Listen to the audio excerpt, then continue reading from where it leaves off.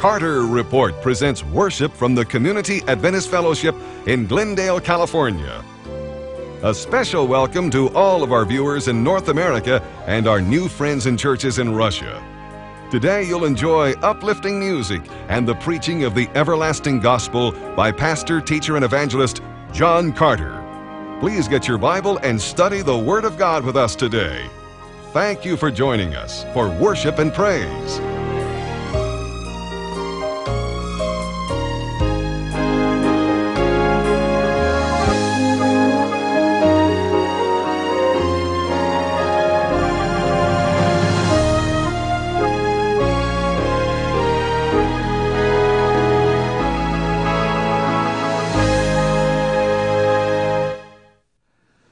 The topic today is wine, women, and song, and the writing on the wall. Daniel chapter 5 describes the last night of Babylon, which occurred in 538 BC. This story, you'll discover, my friend, today is more than history. Indeed, it is a prophecy. I'd like you to take the Bible now and turn to Daniel chapter 5 and verse 1 as we consider this great chapter. The last night of Babylon, wine, women, and song, the great feast, and the writing on the wall. Daniel, the 5th chapter. We're going to notice verse 1. King Belshazzar gave a great banquet for 1,000 of his nobles and drank wine with them. These words are very important words. We have here a reference to Belshazzar. It wasn't that many years ago that skeptics derided the Bible and the Christian faith because of this reference in the book of Daniel to the book of Belshazzar. The Bible plainly indicates here that Belshazzar was on the throne of Babylon when Babylon was overthrown some night in 538 BC. And here is the problem. Every secular historian maintained, ancient historians maintain, that the last king of Babylon was Nabonidus. But the Bible says Belshazzar. And therefore, the liberals and the critics and the skeptics raised a cry and they said, here is another example that the Bible is unreliable and cannot be trusted. So there is the problem. Every historian outside the Bible said, I'm talking about ancient historians, said that the last king of Babylon was Nabonidus, but the Bible said Belshazzar. It appeared as though the Bible was wrong. And then scholars discovered a little clay tablet. I've got pictures of it. I think I've even shown it to you on previous occasions.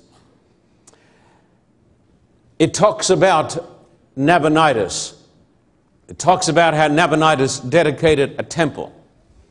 And the tablet, the clay tablet, written in cuneiform, ends with a prayer for his son, Belshazzar. And as you read on in the ancient, not the hieroglyphics, but the cuneiform inscriptions, you discover that Nabonidus was the last king of Babylon. But Nabonidus became sick of the politics of the court, and he retired, and he gave the throne to his son Belshazzar, who was the acting regent on the throne. And once again it was discovered, it was shown that the Bible was right and the skeptics were wrong. I want to tell you today, and I want to say this with absolute assurance and confidence, you can believe in the Bible. You can believe in the historicity of the Bible. Archaeology demonstrates that the Bible is an historical document of great accuracy. You can believe in the Bible. This book that you're holding today is not a load of myths. This book, my friend, is the very word of the living God. And Daniel chapter 5 starts with the picture of this tremendous banquet, attended by thousands and thousands of people. And this was the last night of Babylon. And the Bible tells us that this man, Belshazzar, was drunk. Did you notice this? The Bible tells us that they were engaged in a drunken feast. And when they were filled with alcohol, the king was moved to do an act that sealed his fate for time and for eternity. I want to say a few words now about alcohol, because I believe it is a curse. The Bible says in the book of Proverbs chapter 20 and verse 1, and you know the text, the Bible says, wine is a mocker, strong drink is raging, and whoever is deceived thereby is not wise. I want to go on record today. I want to say to the people who are watching this on television, the greatest curse in America is alcohol. We hear a lot about marijuana and these other drugs which are bad. But there is another drug which is worse than marijuana. It is alcohol. Little wonder that so many good decisions come out of Washington, because so many of the legislators are drunk and are under the control of the demon which is called alcohol. Did you know that 1 out of every 10 people in the world is a potential alcoholic? And if we have 10 people here, say these 10 people here, and you all start to drink, at least one of you is genetically engineered to become an alcoholic. It's like playing, Larissa, Russian roulette, and you're playing with your life. In the great land of the United States of America, there are tens of millions of people who are hooked on the demon of alcohol. There are tens of millions of alcoholics in the land of the United States of America. There are millions of broken homes, broken marriages, broken children, broken hearts, broken bodies because of alcohol. And I want to tell you, one of the greatest sins today is social drinking among people who say that they believe the Bible. One of the greatest sins today is that we have ministers who profess to believe the Bible and who take a glass of wine when they drink and they say, this is my responsibility. It is not hurting me, but it may be hurting your family. And what about your example? I believe that no man has the right to stand before the people and preach the word of God who touches a drop of alcohol. I believe it is under the curse of God. The Bible says he drank wine before the thousands. I'll never forget the story that Dr. Schaffenberg told us when we were a group of students at Avondale College. He said he was called to go to a great penitentiary, a great jail, and visit there a young man who had murdered his mother. Just a young man who'd murdered his mother. Imagine a crime so base as to kill your own mother. And he went along and he spoke to this young man, and the young man described how he'd come home late at night. He'd been out drinking with his friends, having a good time, and that's a lie. Having a good time, rotting out his mind and destroying his soul. And he came home late at night, and his mother came out to the kitchen, and she started to nag him. She said, you shouldn't have been drinking, and you should be home earlier. And he went to the kitchen and he took out a great carving knife and he came to his mother and he put the knife through her and killed her. And the boy was weeping as Dr. Schaffenberg was talking. The boy was weeping. He said, I didn't know what I was doing. I would never have killed my mother. And then Dr. Scharfenberg said, "Son, I want to ask you for the record, who gave you your first drink?" And he said, "My mother gave me my first drink. My mother said if I could learn to handle it, it'd be okay." I was listening to some person on the radio the other day, a smart person telling people, teach your children to drink moderately. Teach them to drink moderately. I want to tell you, there is no safety in moderation. And I know that among many, many Christians right here in Southern California, this subject is taboo because in their own homes they have alcohol. I want to tell you, you're sinning against God. You're breaking the law of God. You're breaking the law of your own being. And you're going to put your own family at risk. What about your children? Don't you care about your children? Don't pray for your children until you can repent of this sin. Don't expect God will hear your prayers about your children. If you're setting them the cursed example of taking alcohol, what say if you've got a little boy and he sees Daddy taking alcohol and you can get away with it, but your little boy is number one of that 1 in 10. And your little boy, because he loves his daddy, he takes a glass as he grows up and he becomes a helpless alcoholic. Don't you come and stand before God and dare to say he did it and it's his own responsibility. You are responsible for what your child has done. If you set an example before your children through alcohol, and if they do things under the influence of alcohol and you have encouraged them in that, I want to tell you, you are guilty before God and your soul is on the line. Every Christian, every minister ought to take a stand against the demon of alcohol. Can you say amen to that? Amen. It is a curse. It is worse than marijuana. It is worse than tobacco. Because a person who smokes, well, he's killing himself. He's poisoning his own lungs. But a person who takes alcohol is putting everybody at risk. He is destroying his soul and he's destroying his mind. And today, America is drunk and America is facing the judgment. I'm afraid I don't have a lot of time for those hypocritical politicians who get down on young people because they take marijuana. I'm opposed to marijuana as much as any living soul, I believe. I'm opposed to all of those drugs.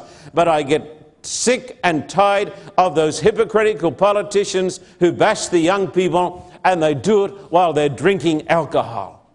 They are as much hooked on drugs as the young people who are taking marijuana. It is a fact. And this man was hooked on the demon of alcohol. Notice it. King Belshazzar gave a great banquet for 1,000 of his nobles and drank wine with them. Read on. While Belshazzar was... Now, I don't say those things to offend you. If anybody here is offended, don't get offended at me. Repent and get your life in order. The Bible says, Proverbs 20 verse 1, wine is a mocker, strong drink is raging. Whoever is deceived thereby is not wise. Don't come and give me the text that Jesus, when he turned water into wine, was turning that water into alcohol. I don't believe it. Because in the scriptures, the word wine also refers to unfermented wine, and you need to go according to the context of scripture. The Bible says, wine is a mocker, strong drink is raging, whoever is deceived thereby is not wise. And notice what happened to Belshazzar. While Belshazzar was drinking his wine, this is verse 2, he gave orders to bring in the gold and silver goblets that Nebuchadnezzar, his father, had taken from the temple in Jerusalem. He wouldn't have done that if he'd been sober. So that the king and his nobles, his wives, and his concubines might drink from them. So they brought in the gold goblets that had been taken from the temple of God in Jerusalem. And the king and his nobles, his wives, and his concubines drank from them. As they drank the wine, they praised the gods of gold and silver, of bronze, iron, wood, and stone. Listen, my friend. This was the most foolish thing the king had ever done. I venture to say to you that even this profligate would not have done it if he had not been deceived by the demon of alcohol. Do you know what he did? With an impious, blasphemous hand, he reached out and he touched the holy things of God. Nebuchadnezzar had brought all of this wonderful and sacred stuff from the temple in Jerusalem. When Jerusalem had been overthrown, they had taken so much of the magnificent furniture of the temple, the goblets, and also the candlestick. That was holy. And what God has said is holy, we ought to respect, I tell you. And on almost any other occasion, this profligate would have respected the holy things of Yahweh, Almighty God. But because he was drunk, he did not think straight.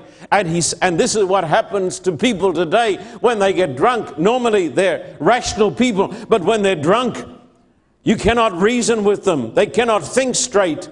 And they are full of self-confidence. And now the king is drunk and he's not thinking straight. And he says, "Fetch me the sacred vessels that were taken out of the temple of Almighty God." And so they bring in the golden goblets and they fill them with wine. And there they praise the gods of gold and silver and iron and wood that do not see. And when the king did this, God said, "Enough is enough."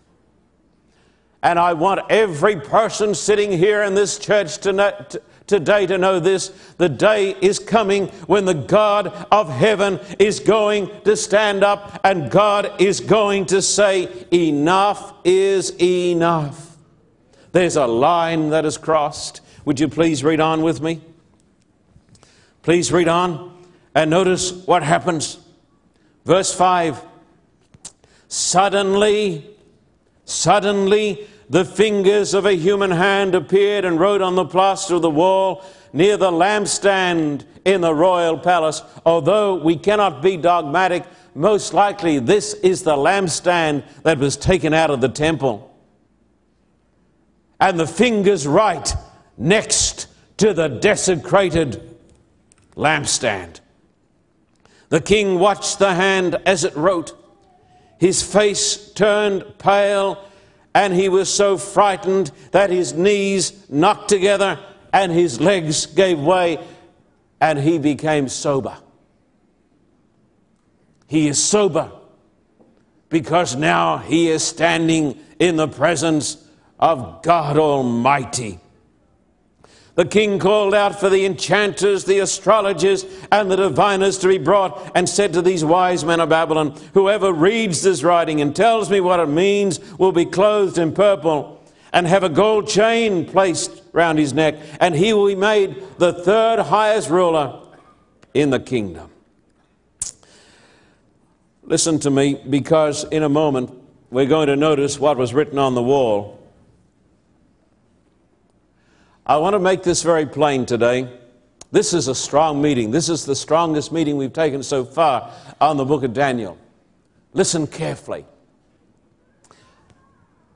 A person cannot repent when he feels like doing it. This is a very important truth.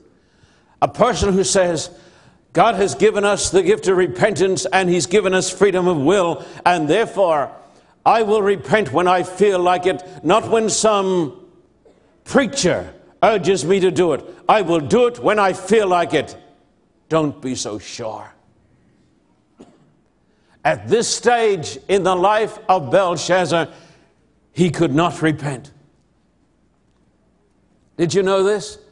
At this stage, Erwin, in the life of Belshazzar, he could not repent.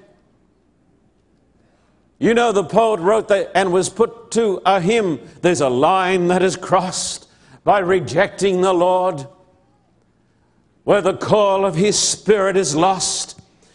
As you travel along with the pleasure-mad throng, have you counted the cost? Have you counted the cost if your soul should be lost? Though you gain the whole world for your own, even now it may be that the line you have crossed, have you counted the cost? He didn't count the cost. He'd crossed the line. And this was his last night. The last night of the king and the last night of Babylon. Listen. Heslop, a great commentator, said, there was a last night in the history of Belshazzar. There is a last night to everything and everyone on earth. A last feast, a last fight, a last dance, a last movie, a last cigar, a last drink, a last cigarette, a last oath, a last supper, a last night. The Belshazzars of today may make their great feasts, drink their expensive wines, profane holy things, and mock holy men. But there is a last night for them all. There is a last night for you. There is coming a last night for me, a last prayer, a last song, a last church service, a last opportunity to repent. There is a last night for every person. And this was his last night. Would you please read on, if you don't mind? Please read on the amazing story. Verse 8, then all the king's wise men came in, but they could not read the writing or tell the king what it meant. So King Belshazzar became even more terrified, and his face grew more pale. His nobles were baffled. You know, one of my favorite commentators is the great Matthew Henry. Matthew Henry quaintly says, see how Belshazzar affronts God and how God affrights him. I say to every person listening on television today, be careful how you affront God, because if you affront him, he will affright you. And so the Brains Trust is called in before the king, and once again they are disgraced and they cannot read the writing. It is a mystery to them. But then the queen speaks. Verse 10. The queen, this is most likely the wife of Nebuchadnezzar, who had survived. This is the queen mother, not Belshazzar's wife. The queen, hearing the voices of the king and his nobles, came into the banquet hall. They must have been screaming. O king, live forever. She said, don't be alarmed. Don't look so pale. There is a man in your kingdom who has the spirit of the holy gods in him. In the time of your father, he was found to have insight and intelligence and wisdom like that of the gods. King Nebuchadnezzar, your father, most likely his grandfather or great-grandfather. With this term of father and son, these terms are used very loosely. King Nebuchadnezzar, your father the king, I say, appointed him chief of the magicians, enchanters, astrologers, and diviners. This man Daniel, whom the king called Belteshazzar, was found to have a keen mind and knowledge and understanding. It's one thing to have knowledge, my friend. It's a better thing to have understanding. You can get knowledge from a university, but you get understanding from God. And he had understanding. Keen mind, high IQ, knowledge and understanding, and also the ability to interpret dreams, explain riddles, and solve difficult problems. Call for Daniel, and he will tell you what the writing means. This woman knew him. She remembered the days of Nebuchadnezzar. She remembered the glory days. She remembered the days when Nebuchadnezzar had dreamed dreams. And this young Hebrew had been called in. And she remembers him. And she says, when everything else has failed, now call for the man of God. When everything else is gone and the world is falling apart, now is the time for God's man to come before the king. Are you a man of God?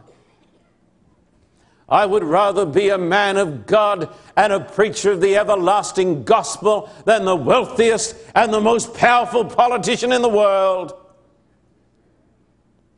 When things are at their worst, they call for the man of God. You know how old he is now? Anybody know? He's about 80 years of age. He doesn't come in a wheelchair. He has lived a life of nobility. He has lived a life of abstemiousness. He has lived a life of temperance. And he walks in before the king, this young waster who is 36 years of age, we think. Get the picture. The old man of God who fears nothing. And this young drunken waster. Verse 13. So Daniel, representing God, so Daniel was brought before the king. And the king said to him, are you Daniel, one of the exiles my father the king brought from Judah? I've heard that the spirit of the gods is in you, and that you have insight, intelligence, and outstanding wisdom. The wise men and enchanters were brought before me to tell this writing and tell me what it means, but they could not explain it. Now I've heard that you are able to give interpretations and to solve difficult problems. If you can read this writing and tell me what it means, you will be clothed in purple and have a gold chain placed around your neck, and you'll be made the third highest ruler in the kingdom. Now, my friend, here comes the man of God. It has been said of these two men, listen, one feared nothing from the unknown. The other feared all that was unknown. One feared nothing from the unknown because his life was in the hands of God.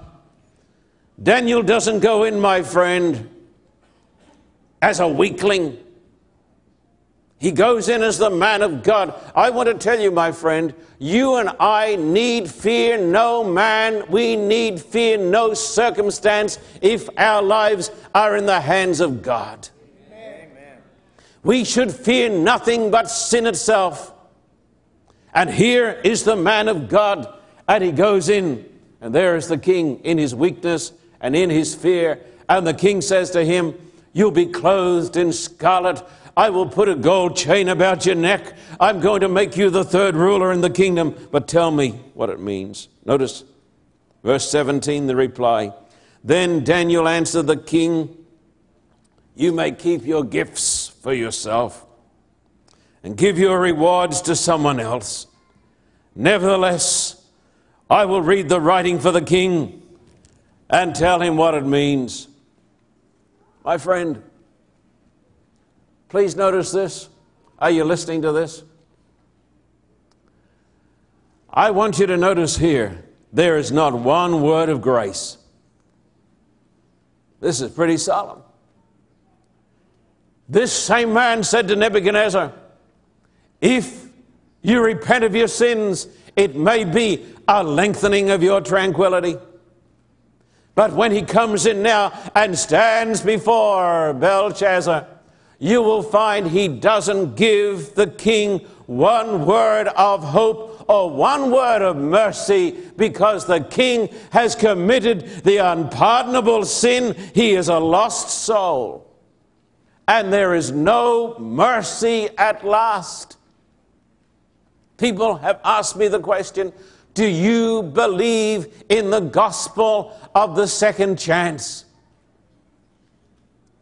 Because there is a theory that after the second coming, people are going to get a second chance. And they've said to me, do you believe in the gospel of the second chance? My friend, I believe in the gospel of the second chance and the third chance and the fourth chance and the seventh chance. I believe in a God of infinite mercy, but I believe that there's a line that is crossed by rejecting the Lord. The Bible says, Jesus said, I'll forgive every sin, but there's one sin I cannot forgive. And Jesus said, Daniel, it is the sin against the Holy Ghost. King Saul committed it. Judas committed it. Others have committed it. The Pharisees in the days of Jesus committed it. And this man had committed the sin against the Holy Ghost. And now there is no mercy and there is no hope. Would you please read on? Verse 18, and you'll see why his day of mercy is finished. O King, the Most High God gave your father Nebuchadnezzar sovereignty and greatness and glory and splendor. Because of the high position he gave him, all the peoples and nations and men of every language dreaded and feared him. Those the king wanted to put to death, he put to death. Those he wanted to spare, he spared. Those he wanted to promote, he promoted. And those he wanted to humble, he humbled. But when his heart became arrogant and hardened with pride, he was deposed from his glory, royal throne, and stripped of his glory.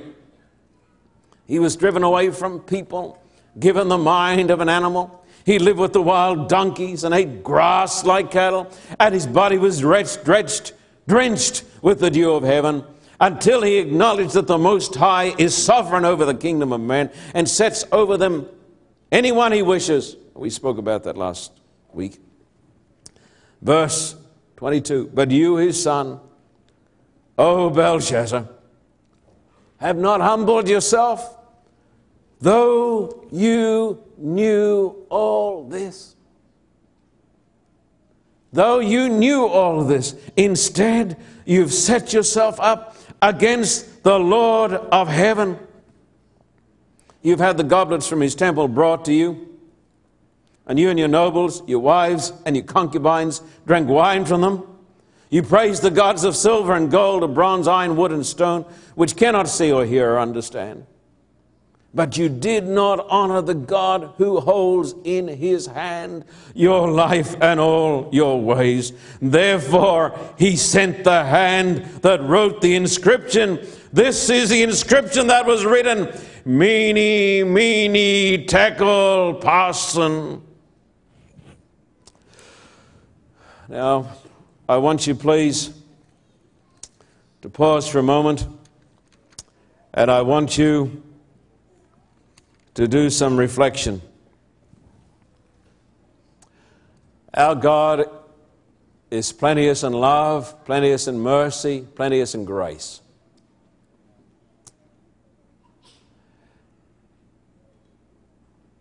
The problem is this: Belshazzar had had opportunities.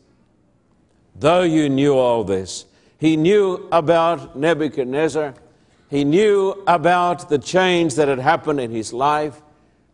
He knew all those things, but in spite of the fact that he knew those things, he had gone on in the same old way. He had spurned the light of God and closed his ears to the voice of the Spirit of God. Listen to me. I have a strong word from God for every person sitting here today.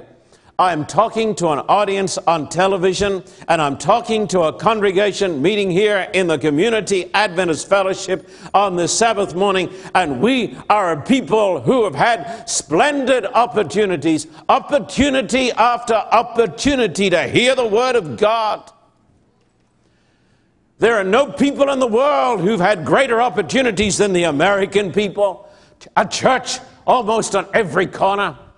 Bibles galore. The most blessed people in the world. I will tell you something today. We are going to be judged according to our opportunities. You've had opportunities.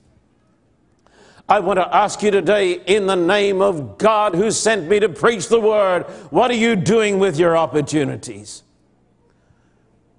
Are you sitting here today as a spectator and you don't even read your Bible in your own home? You don't pray? Have you had opportunity year after year after year after year, and you are still in the same condition? I say to you today, beware. The writing is on the wall. The writing is on the wall. Our God is a God of infinite love and compassion and mercy, but I will tell you today, on the authority of the Holy Word, our God is a God of judgment. There's a line that is crossed by rejecting the Lord, where the cry of His Spirit is lost as you travel along with the pleasure-mad throng. Have you counted the cost? Have you counted it, friend? Or do you think this is a joke today? Think it's funny? Have you counted the cost if your soul should be lost, though you gain the whole world for your own? Even now it may be that the line you have crossed. Have you counted the cost? You may have one last opportunity, and when you take it and despise it, the writing will be on the wall. Therefore, turn to God today. Listen. Read on now. The verdict of the judgment. What a chapter. People tell me the Bible's boring. That's because they're boring. They don't read it. Verse 26, this is what these words mean. Meaning, God has numbered the days of your kingdom, the days of your reign, and brought it to an end. Tekel, you have been weighed on the scales and found wanting. Peres, the singular of parson. Peres, your kingdom is divided and given to the Medes and the Persians. Can you imagine the face of the king? Then, at Belshazzar's command, Daniel was clothed in purple. A gold chain was placed around his neck. He was proclaimed the third highest ruler in the kingdom. That very night, Belshazzar, king of the Babylonians, was slain. And Darius the Mede took over the kingdom at the age of 62.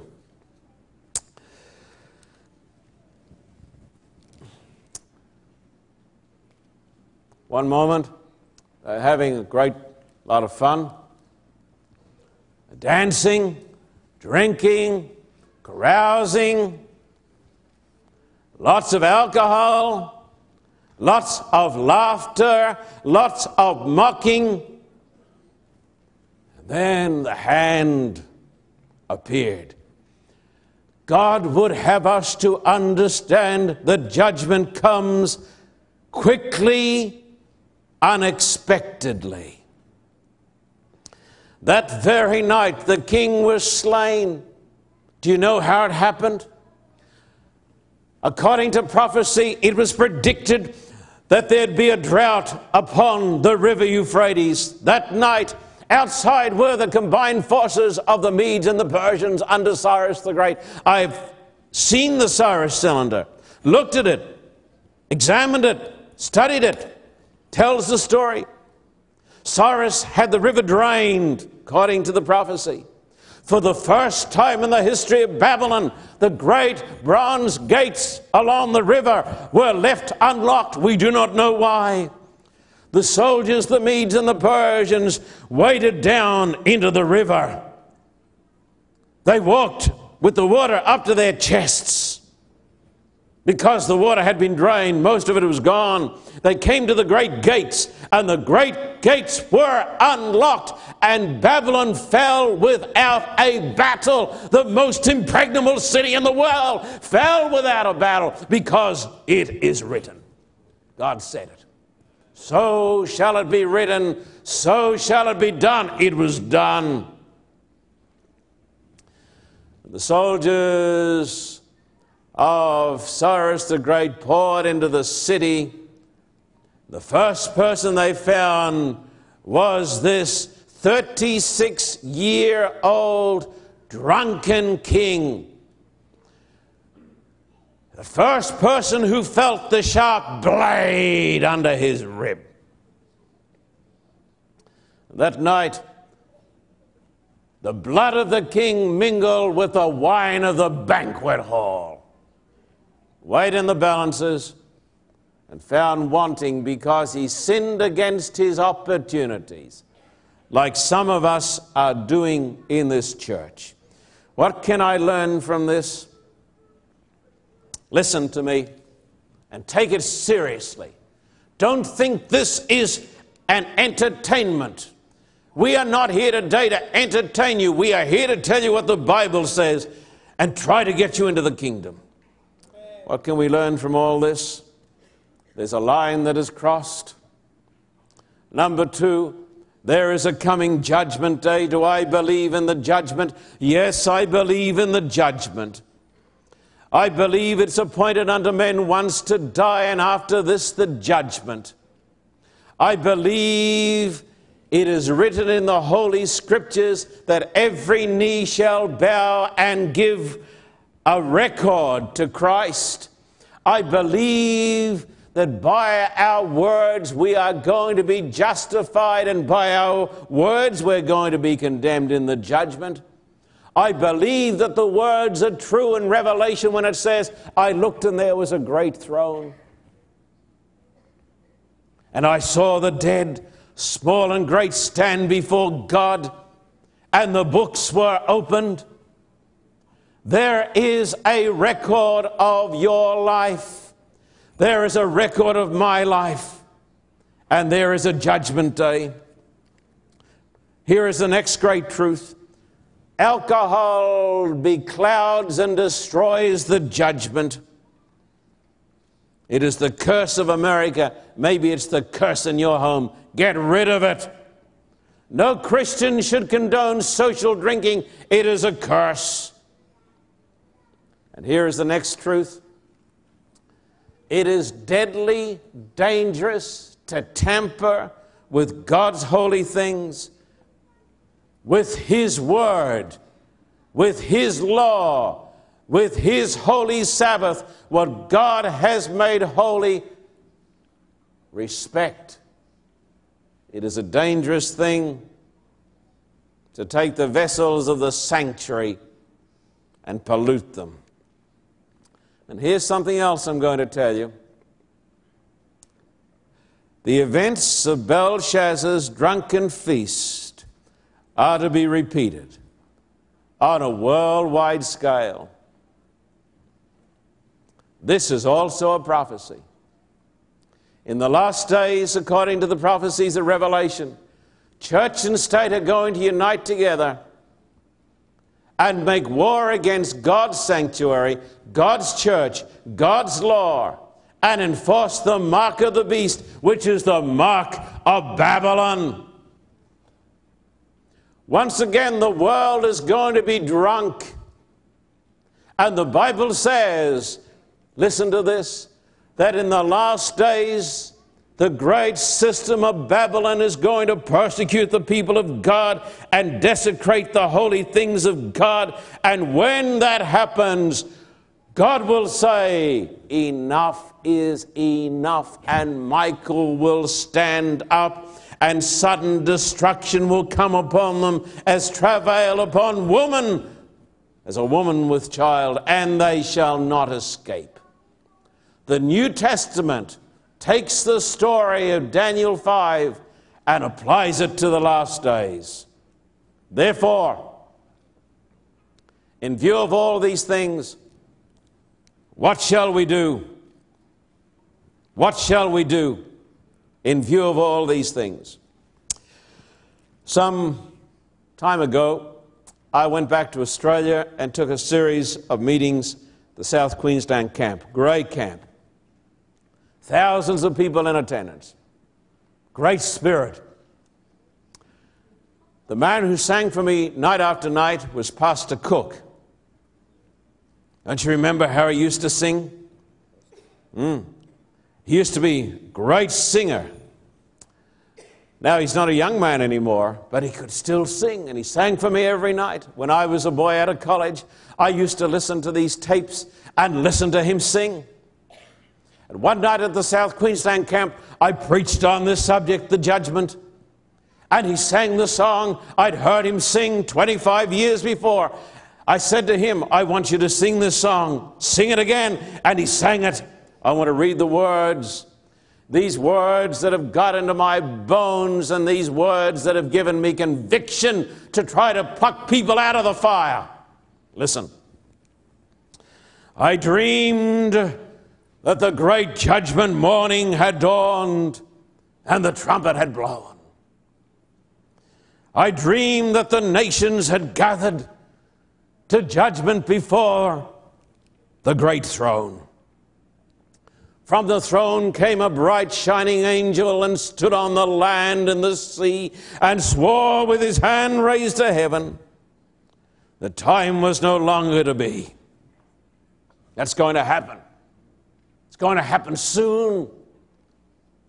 Because the writing is on the wall of every nation. Mene, mene, tekel, upharsin. The rich man was there, but his money had melted and vanished away. A pauper, he stood at the judgment. His debts were too heavy to pay. The great man was there, but his greatness, when death came, was left far behind. And the angel that opened his record, not a trace of his greatness could find. We're all going to be there. The moral man came to the judgment, but his self-righteous rags would not do. The men who had crucified Jesus, they passed off as moral men do. Listen, the soul that had put off salvation, not tonight, I'll get saved by and by. No time now to think of religion. At last, he had found time to die. And oh, what a weeping and a wailing as the lost were told of their fate. They cried to the rocks and the mountains. They prayed, but their prayer was too late. Therefore, what shall we do? Shall I sit here in church today and say, oh, the pastor was interesting today? What shall we do? I say, turn to God. Do what Nebuchadnezzar did. Honor, worship the one who is like the Son of Man.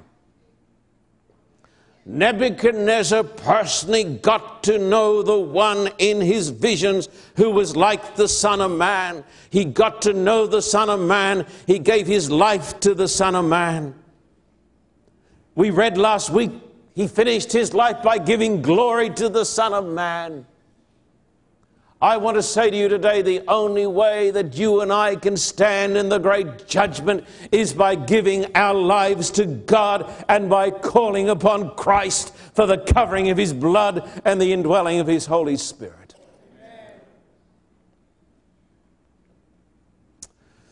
I ask you today, in the fear of God, I ask you in the name of God, do not waste your precious opportunities. Every one of us here today can be saved. We are not saved automatically. We are automatically lost. We are saved by making a personal decision for Christ and by taking Christ in our hearts and by giving our lives to Christ and by spending time every day with Christ in the Word, and then being baptized and joining the church. I'm going to ask every person here today to do those things in Jesus' name. Please bow your heads and we're going to pray together. What a chapter. What a story. What a prophecy. What a God. Dear Father, today, this chapter, Daniel 5, has got the power of God in it. We believe that the judgment is going to come for every one of us. We pray that no soul here will be weighed in the balances and found wanting.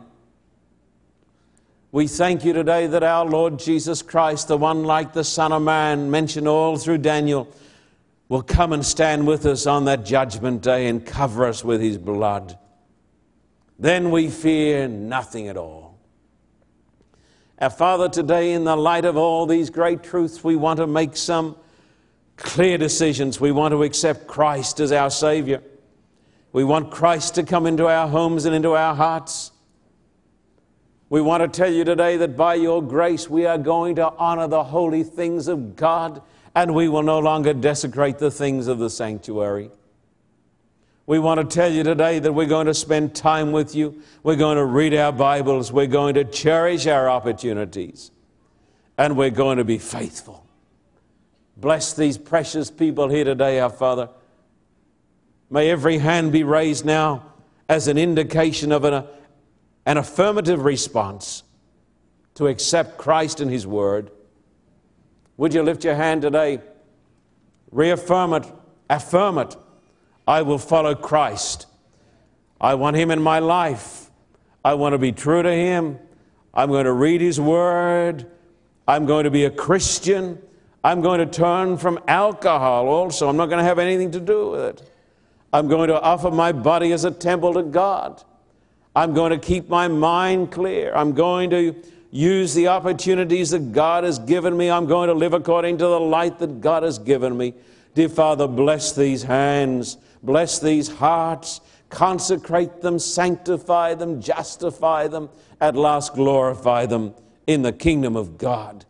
Thank you for hearing us in Jesus' name. Amen.